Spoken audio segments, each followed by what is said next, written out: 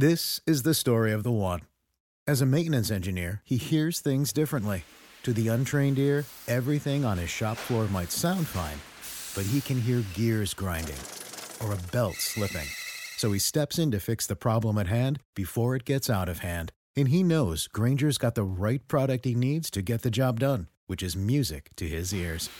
Call, click Grainger.com, or just stop by. Grainger, for the ones who get it done.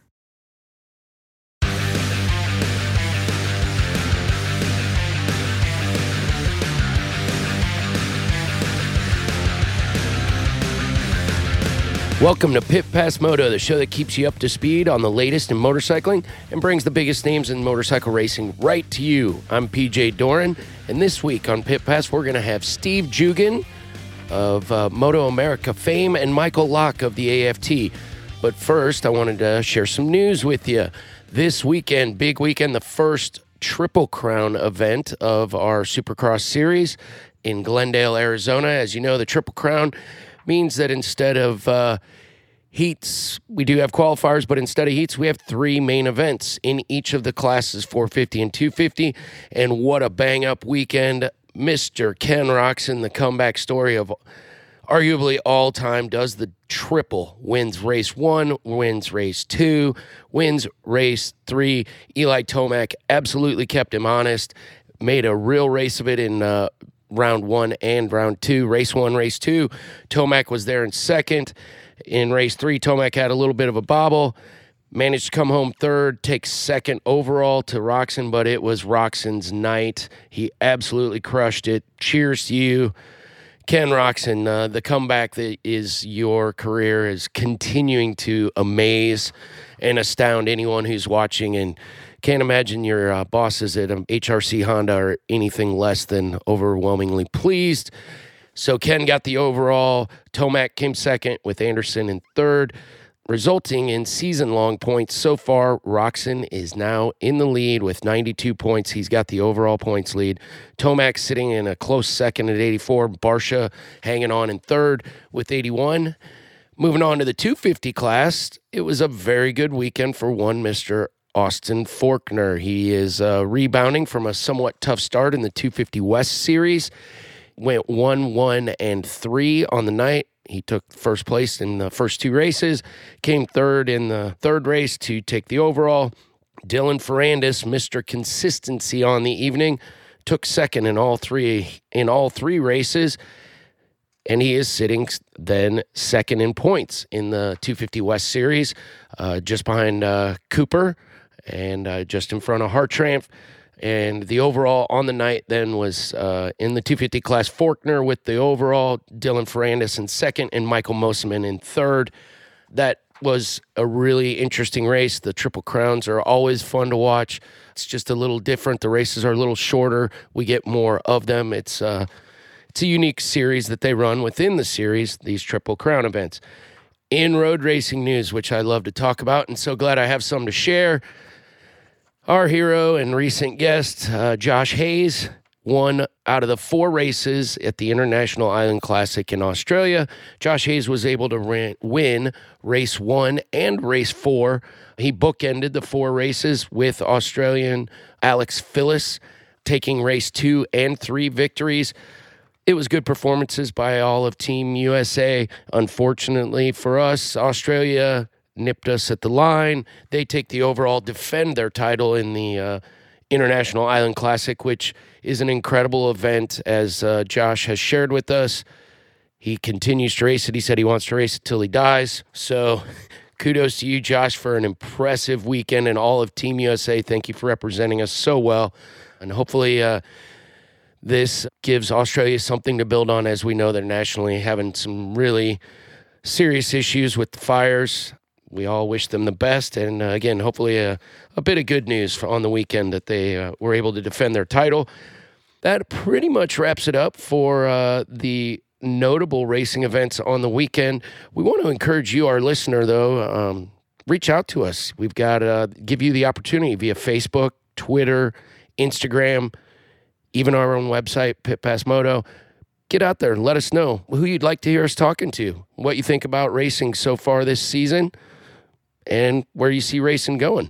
we would take any input that you, the listener, have about who you want to hear us talk to, and we will try and get them on, do our darndest to bring them around. This week's trivia question on Pit Pass Moto is an interesting one. What year was the exhaust power valve introduced to production two-stroke motocross motorcycles? Very specific there, to production two-stroke motocross motorcycles. We will be back with the answer later in our show. We are going to start the show with Mr. Steve Jugan, Moto America VP, recently hired from Monster Energy. We're going to discuss with him Moto America at large.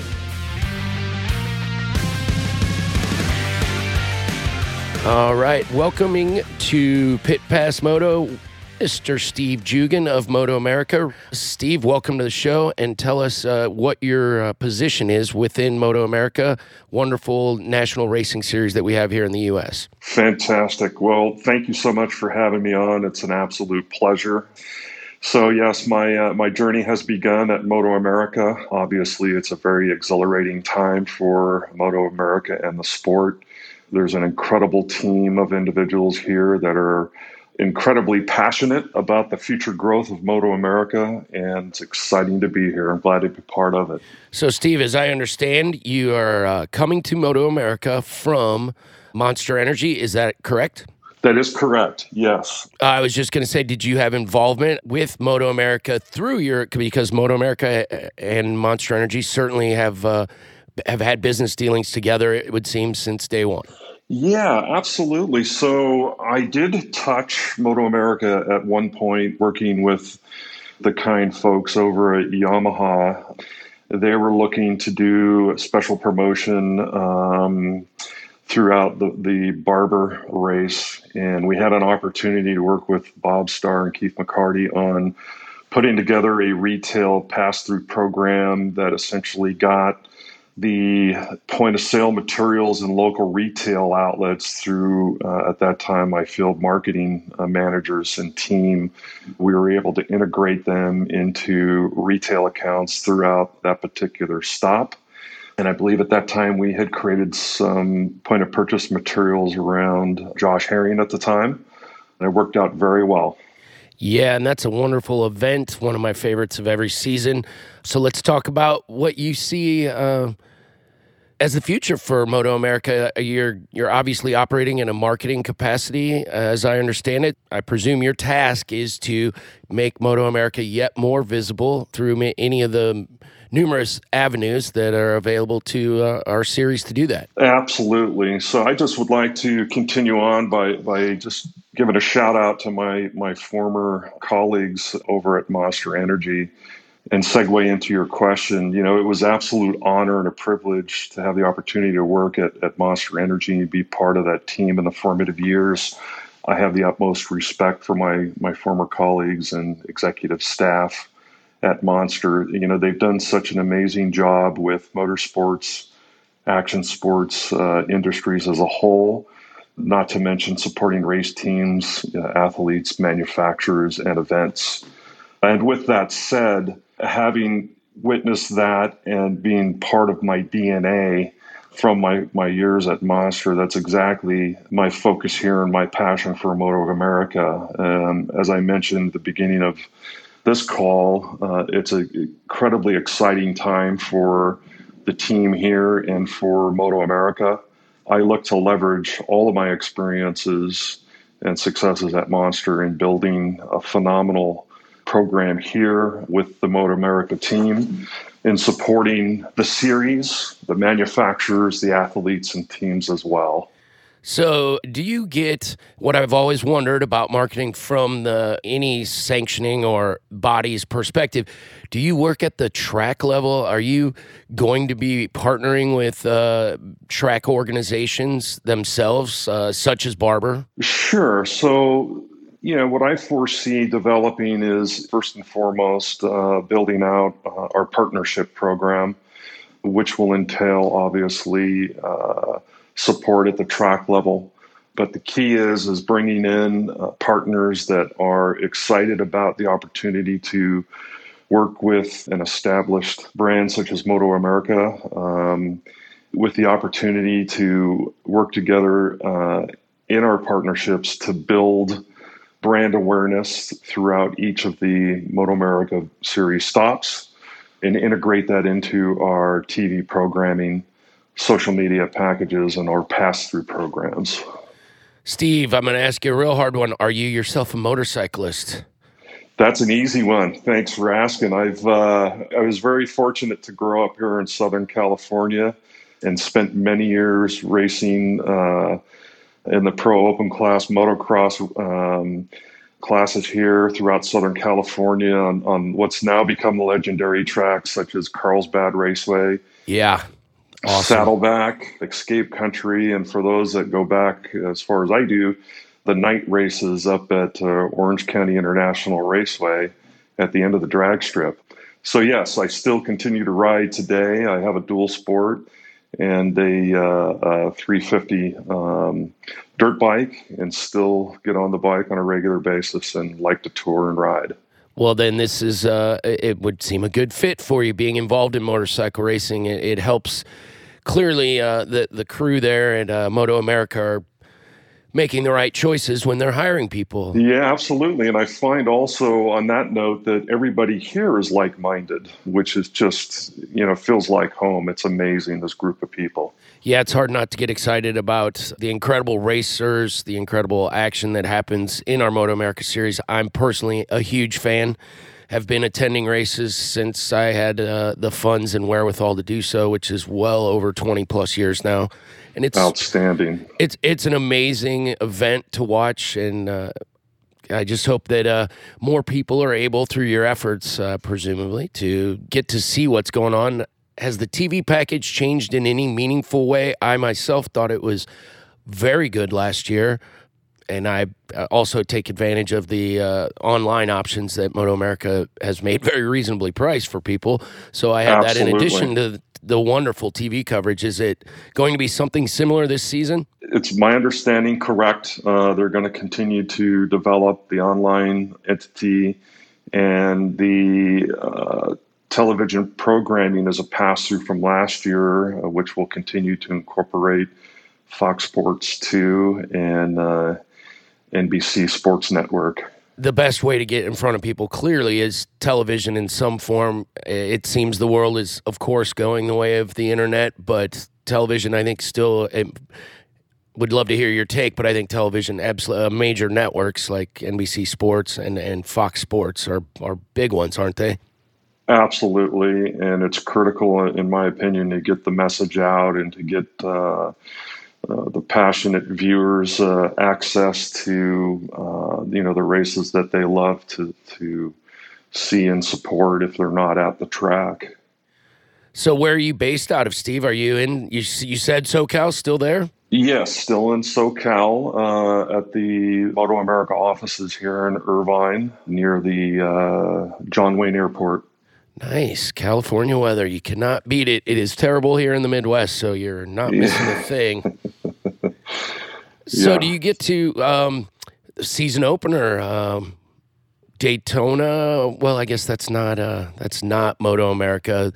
Are there any events in the season that will incorporate other arms of professional American racing? Do you guys partner with anybody in that fashion, or no? Well, certainly. I mean, the first one that comes to mind, of course, is Circuit of Americas in Austin with MotoGP. We're running the entire format the same weekend as MotoGP at Circuit Americas, and that's the one that I'm most familiar with as far as partnering on track. And you said you're running the full, so all classes of Moto America will be running at COTA? That is my understanding, and I may be mistaken, but I believe that it's going to have a full schedule. That's great news. In years past, I've been to that event a couple times. It's been an abbreviated stop for the Moto America guys, simply because there's a schedule to be kept and there's only so many hours in a race day. And like I said, there still may be an abbreviated schedule, so I'm not 100% certain on that. It's still good to be included with them, even if you feel bad for racers who might not get involved. It's good to get the Moto America guys on track with the MotoGP guys. Oh, It really absolutely. it builds a lot of excitement, and it's a great event, incredible facility. Have you been to many of the other facilities on the calendar? I've been to several. Of course, with my years at Monster, I was at MotoGP quite often, supporting that race through customer marketing, retail programming opportunities, and partnerships. So that would have been like Laguna and or Oh, Indianapolis? absolutely, Laguna. Yeah, absolutely. We had hosted many customers, clients, and VIPs at both tracks, and then of course, one of my all-time favorites is Barber. That's just a incredible facility, and the history that just is within that building with the collection is just unbelievable. Yeah, it's hard not to love that place. On the marketing front, do you or Moto America at large see yourselves assisting riders? How do riders go about marketing themselves? Is that a partnership with the series, or are they fending for themselves? How does that interaction work? We obviously have open door policy with doing anything we can to help anybody at any level in this partnership. So if the teams reach out and need some guidance on assisting them with information to help them close their own sponsorship deals and whatnot, we are more than willing to bend over backwards to help them. And in the same breath, any partners that we're working with that want to do something on a team level, we will certainly pass that through to the teams for them to consider as well. And then I presume a healthy part of your job will be going into the marketplace and finding potential sponsors, actual sponsors, new industries. Absolutely. I mean, are there industries that you're really focusing on that maybe haven't been touched historically, or is that a question that can't be answered yet? No, I think that's a great question and a fair question, and I think at this point in the development of the partnerships, we really are looking, again, I think the most important key here is that we're looking for brands and partners that are passionate about motorsports and are looking to leverage our strength and abilities to help them get their brand message out, get their brands exposed to new consumers through our networking, our programming, our social media, our on-track opportunities, and getting the product in the hands of new consumers. So any emerging brands, whether it's energy or information and technology, local, regional businesses that are growing that want to support local activities, we're looking for the types of partners that are the best fit to grow with us. And that's exciting news. The series shows all signs of being, since the days that Crave took it over, they've really brought this series a long ways. It's been an interesting ride and fun to watch. How do you feel about the overall health of the series? Clearly, you must be feeling pretty optimistic about it as you took the job that's been put in front of you. You know, when you look at the teams and the commitments they have, the athletes, the professionalism of the grid, it's just beyond words how exciting it is to represent that type of commitment and passion in the sport, not only from the paddock level and the riders, the manufacturers, but also this entity, Moto America. I can't stress enough how excited and committed the team is to building out a legacy with Moto America and the sport. It's just incredibly exciting and all-inspiring to be here, knowing that everybody is fully committed to building upon the legacy of what's been created. Well, thank you, sir, for that very optimistic look at what will be hopefully a very interesting season. Thank you so much for joining us today, Steve. Thank you to everyone at Moto America. They don't get enough praise in my estimation simply because it's a thankless job and no one's ever happy, it seems. And And until they're at a race, then it's nothing but smiles. So thank you again for taking on the role that you have, and hopefully bringing more light to the series. And please get a hold of us if you come up with something that needs to be shared. We love being another avenue for that information to get out to our listeners and to the world at large. It's been an absolute pleasure being on your show, and thank you so much for your support. We'll see you at the races. See you at the races. Thank you again, Steve Jugan, VP at Moto America.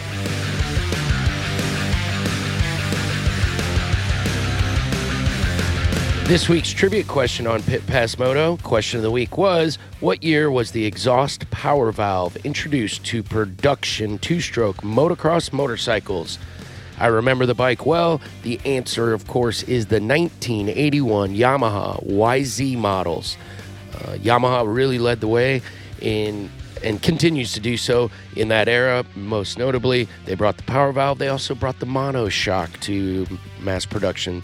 Again, kudos to Yamaha for changing the way we ride. We're going to bring up next on Pit Pass for your entertainment one Mr. Michael Locke of American Flat Track. He's one of the men in charge of AFT, the CEO. We look forward to talking to him.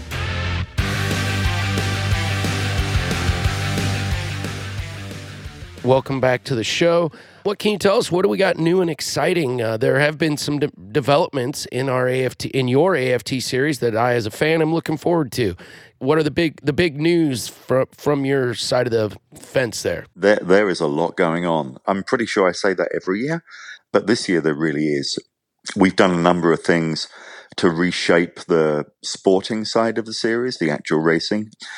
We've expanded the production twins class, so now it's running at all tracks except the 3 TTs. It's really found its place and its home in the series as a very legitimate third class. So we're very pleased about that. We've got a number of teams and riders hopping bikes over the winter season, both in the AFT singles class, which, as I'm sure you'll agree, is a spectacle every week. And it's been awesome. And yeah, the singles, I mean, we look forward to watching the singles. It is raw talent and very exciting to watch. And like I say, we've got a little bit of seat hopping going on there with some interesting names going to be in the championship this year. And we've tweaked a few things behind the scenes to try and keep the AFT singles on track and keep it expanding. So we're looking with a little bit more of a critical eye at new license applications this year. We're really tightening up on the criteria, because what we want to do is we want to make sure that everybody who gets involved is A, committed, and B, safe. So I think AFT singles is going to be back better than ever this year. And really the jewel in the crown is what we've done with AFT Twins, is that we have repackaged and rebranded it a little bit to try and focus more attention on the stars and to try and elevate that sport into the world-class standard that we know it is, but much of the outside world doesn't yet know. So the repackaging of twins into super twins is really going to focus attention on the glamour guys, on the glamour bikes, and we hope that we're able to deliver great racing for the fans, but also a great experience for all those involved who work very hard and spend their hard-earned money to compete in that championship. So on the sporting side, it's going to be spectacular this year. Last season was exciting, the season before, but this year, I think, with the growing fan base and all the anticipation pre-season, we're gonna really hit fever pitch when we get to Bike Week in March. We're all looking forward to it. Can't wait. Month and a half away from Daytona. I'm doing everything in my power to make sure I'm personally there, because I just am so stoked to see all the series that will be visible while one is there. How many years, I forget, Michael, have you been involved in AFT? This is my 5th season. The first year I worked for much of the year as a consultant to the business and came in-house and took up a management position at the end of that first year. But this is 5 years down now. So you were coming in probably right in lockstep with Indian, is that right? Does that timing work out about right? Or did you predate Indian? They hadn't kicked off the project yet when I joined, but they were in contact very soon afterwards to explore what the possibilities were in flat track for them. You know, it's an aggressive brand and seeking to re-establish their name in the marketplace, and they saw flat track racing as a fast route to get there. So they contacted us early on in the project to really work out a strategy. And they came on board I think they first raced in 2016. Right at the end of the season, Joe Kopp rode the first bike for them. And then, they had the factory team in 2017 and 18 and 19. And now they have half the bikes in the twin paddock. Yes, and a dynasty was born literally on day one. I find it interesting that, Michael, that your involvement, since your involvement, 5 short or long, depending on what day of the week, probably from your perspective, you've brought in two new manufacturers, arguably, that had no previous involvement, KTM being the other huge player in any paddock that they get into with their effort and muscle.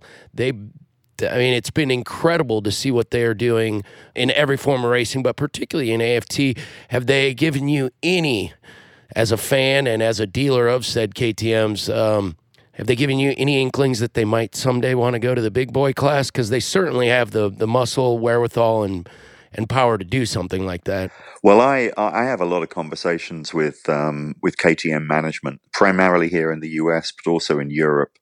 I've visited with the European head office a couple of times, really to tell the story of Flat Track. And I don't think it's any secret, because I believe even the chief executive of the group gave a speech at the Milan show last year outlining their midterm strategy for their group. And they favor getting into the twins as soon as they can, with a competitive package. I don't know when that will be. May even be as early as this year for some selected rounds, or next year with a full team. But what they've already said, which was something quite interesting, is that they share technology within their group. So KTM and Husqvarna both share technology, and it may be that it's a Husqvarna team in twins and a KTM team in singles.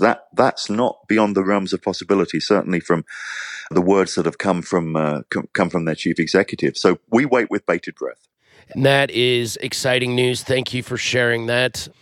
Clearly, just everything they've touched, they bring it's good for the series, is the long and the short of it. They bring real panache and just an uber professional organization to any paddock that they join. They really do, and they set an example in our paddock. They came, their debut season was 2019. I mean, it feels like they've been around forever, but they've actually I know, right? only been here for a year. And Chris Fillmore, who's the team manager, is a very likable guy, super smart, and very competent himself on 2 wheels. And absolutely, it was his rookie season. Yeah, his Pikes Peak runs are things of lore. Yeah. They are indeed. And Chris, like I say, Chris is a likable guy. We get on very well with him. And his rookie season didn't look that rookie to me. And, they had Dan Bromley and Shayna Texter riding for them, arguably, the 2 most talented riders in that singles paddock. And they didn't win the championship in their rookie season, but they were in the mix. Dan was in the mix, and Shayna does what Shayna always does, which is these incredible, thrilling victories, which she seems to pluck out of nowhere.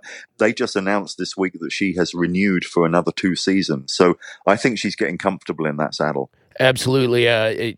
When she's on, it's impressive.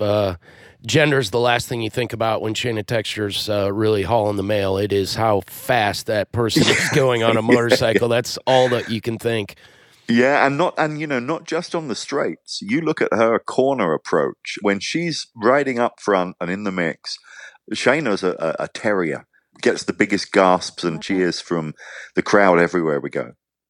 Yeah, she'd be a natural-born road racer as well. Clearly has zero fear. She really excels. It seems the longer the track, the faster she gets. High-speed cornering's her forte. And it just bodes really well for the whole series. The excitement that not just her, I mean, all of the racers. I think the approach that you're describing of marketing the racers to build the excitement around them is definitely paying off. I mean, I see it when I go to the races, is the stepping stone approach that it as you mentioned, you've brought in the production twins class, and it's becoming a bigger part. Is there a stepping stone approach that seems to be paying off? It seems like the feeder class structure is working. Well, look, the strategy from the beginning was what I would call a pyramid strategy. That the singles class is the most accessible and has the biggest participation. And then there is a route through that to production twins to get used to riding a fundamentally different motorcycle. But before you have to take on Briar Bauman and Jared Mees. and there is a route up into Super Twins from there. So I think we've removed some of the opaqueness that there always was in flat track. We made it a little simpler and hopefully more accessible. And you referenced the manufacturers. I'm hearing that loud and clear from the OEMs, is that flat track for many of them was always a bit of a black art. They didn't really have the expertise, and the sport spoke a very complicated language to people outside it as well. So we tried to simplify that to get a richer blend of participation from different machines and different types of riders. And that certainly is paying off. You know, we've had a few refugees come to us and try us out from road racing or from supercross or motocross as the excitement in AFT's risen. And I don't see any barrier to that continuing to richen the sport. No, I think it's to its great health that outside race who honestly started their careers, most of them in flat tracking, the JD Beaches, Jake Lewis, the Moto America paddock is full of American flat track racers, whether they're actively campaigning or not. It is completely chock full of American flat track racers. It is, and you know, ultimately, as much as we all love the romanticism and the excitement of the sport, it's a business as well. And for a long time, no one could look you straight in the face and say that pro flat track was a business.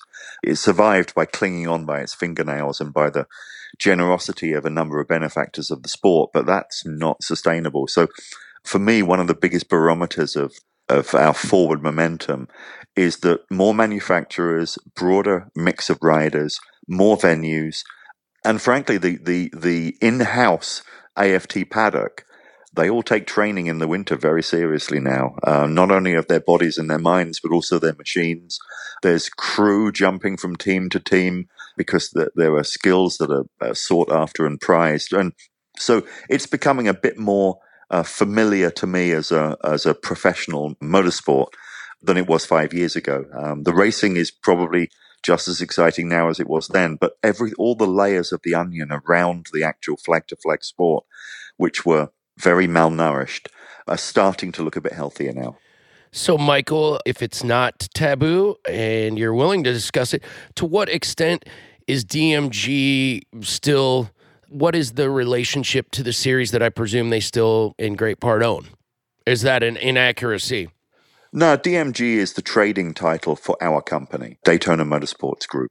We are the owners of the rights for pro motorcycle racing, not only flat track, but also hill climb. And we license out road racing to Moto America, and we work with MX Sports and with Feld on supercross and motocross. So we are the owners of professional motorcycle racing in the US.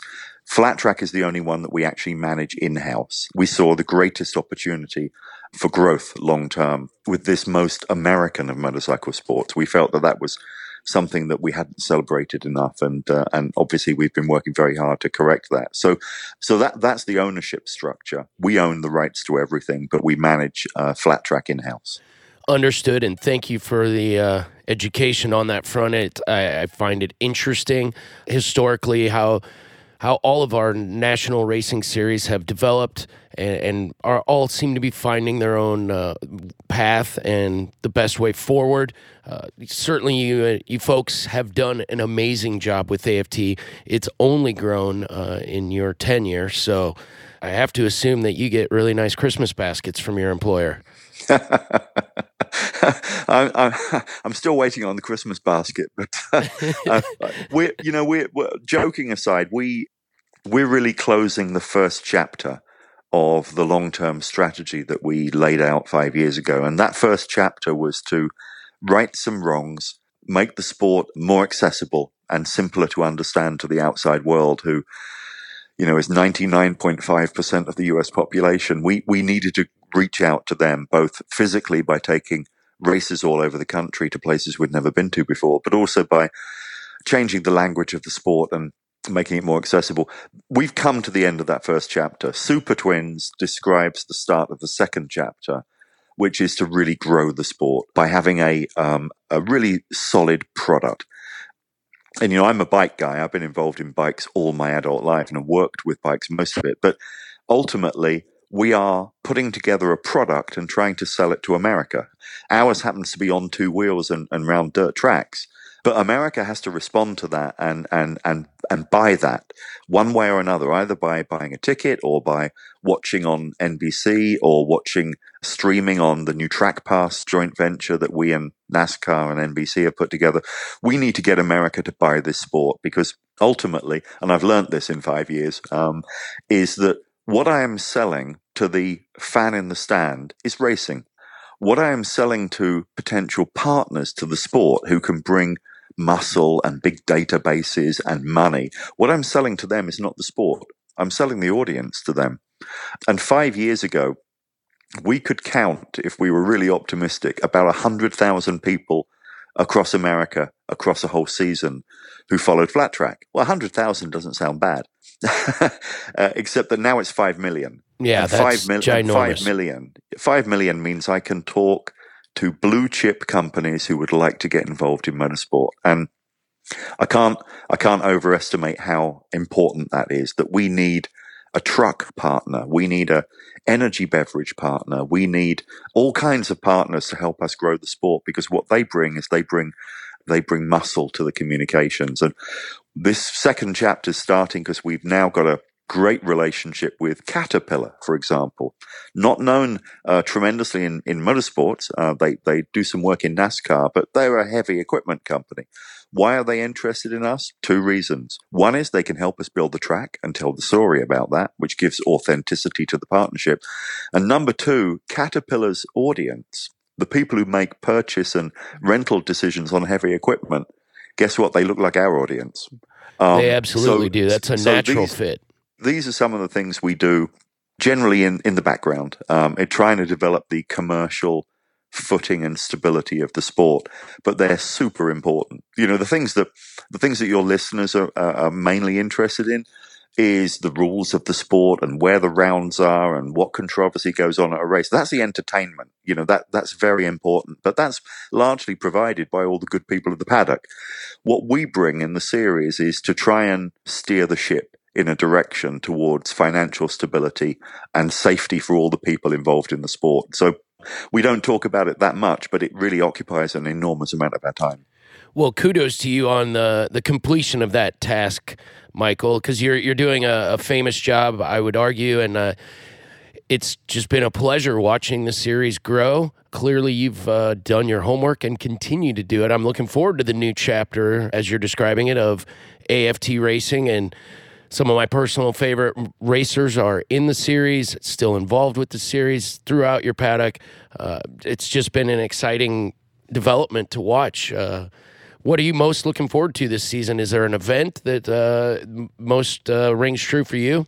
Yeah, no doubt. It's been a plan, if you like, almost a dream since starting in this organization, to somehow have an opportunity to marry together more than one motorcycle series, to try and make a connection, because our bike industry is very diverse, but there's one thing we all love: 2 wheels and an engine. And so Bike Week this year sees us double header on Saturday, the final Saturday of Bike Week, in the stadium at Daytona International Speedway, with both the Daytona 200 and the AFT Daytona TT both on the same day. One ticket gets you 2 of the most incredible motorcycle races in the world. And I've wanted to do that for 5 years, and this year we get to realize that. And that is awesome. We were talking about it with our previous guest, and I was talking about it in our news segment. It is Bike Week this year is just going to be about the best Bike Week ever. So anyone there were some indicators to Bike Week, and I don't believe they're all scientific, but I work in Daytona Beach and I keep my ear to the ground.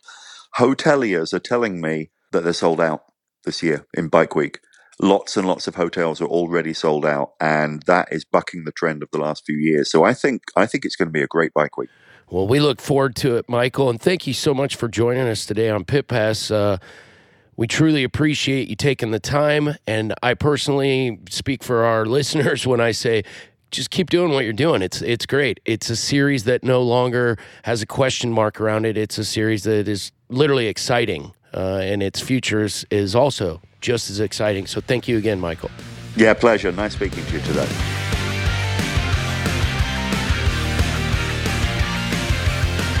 In upcoming news here on Pit Pass, we can look forward to Supercross returning. The battle returns to California yet again, going to Oakland this weekend, and the following week they'll be back in San Diego. So they had a short hiatus in Arizona, returning to the motherland in California. Looking forward to what Ken Roxon's got next. He's going to have a fight on his hand. There are a number of guys waiting for him out there on the track. Tomac, Barsha, the list is long, and Roxon, cheers to you, man, for the comeback that it'll be a season to remember forever. Thank you again to our guests Steve Jugan of Moto America and Michael Locke of AFT for joining us today on Pit Pass. I want to thank you personally for listening and tuning in. We really appreciate it. If you've enjoyed this episode, make sure to subscribe to us on your favorite podcast app, where you'll get alerts when new episodes are uploaded. Of course, make sure you're also following us on Twitter, Facebook, Instagram, and of course, pitpassmoto.com. This has been a production of Evergreen Podcast. I'd like to say a special thank you to Ed Coolenkamp, social media contributors Chris Bishop, our producer Leah Longbreak, and audio engineers Sean Rule Hoffman and Eric Coltnow. I'm PJ Doran. We'll see you next week here on Pit Pass.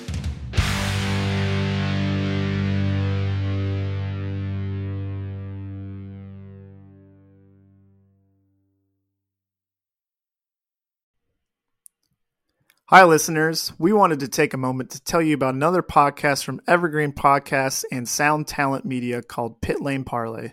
Pit Lane Parlay is the go-to podcast for IndyCar and motorsports-related news. Each episode, we discuss things like our favorite drivers, news clips from the last week, and generally giving each other a hard time about predictions we've made in the past and or life stories that have come up recently. We really have a lot of fun with it and really enjoy each other's company, and we hope you can come join us too. Join Pit Lane Parlay by following us on your favorite podcast today.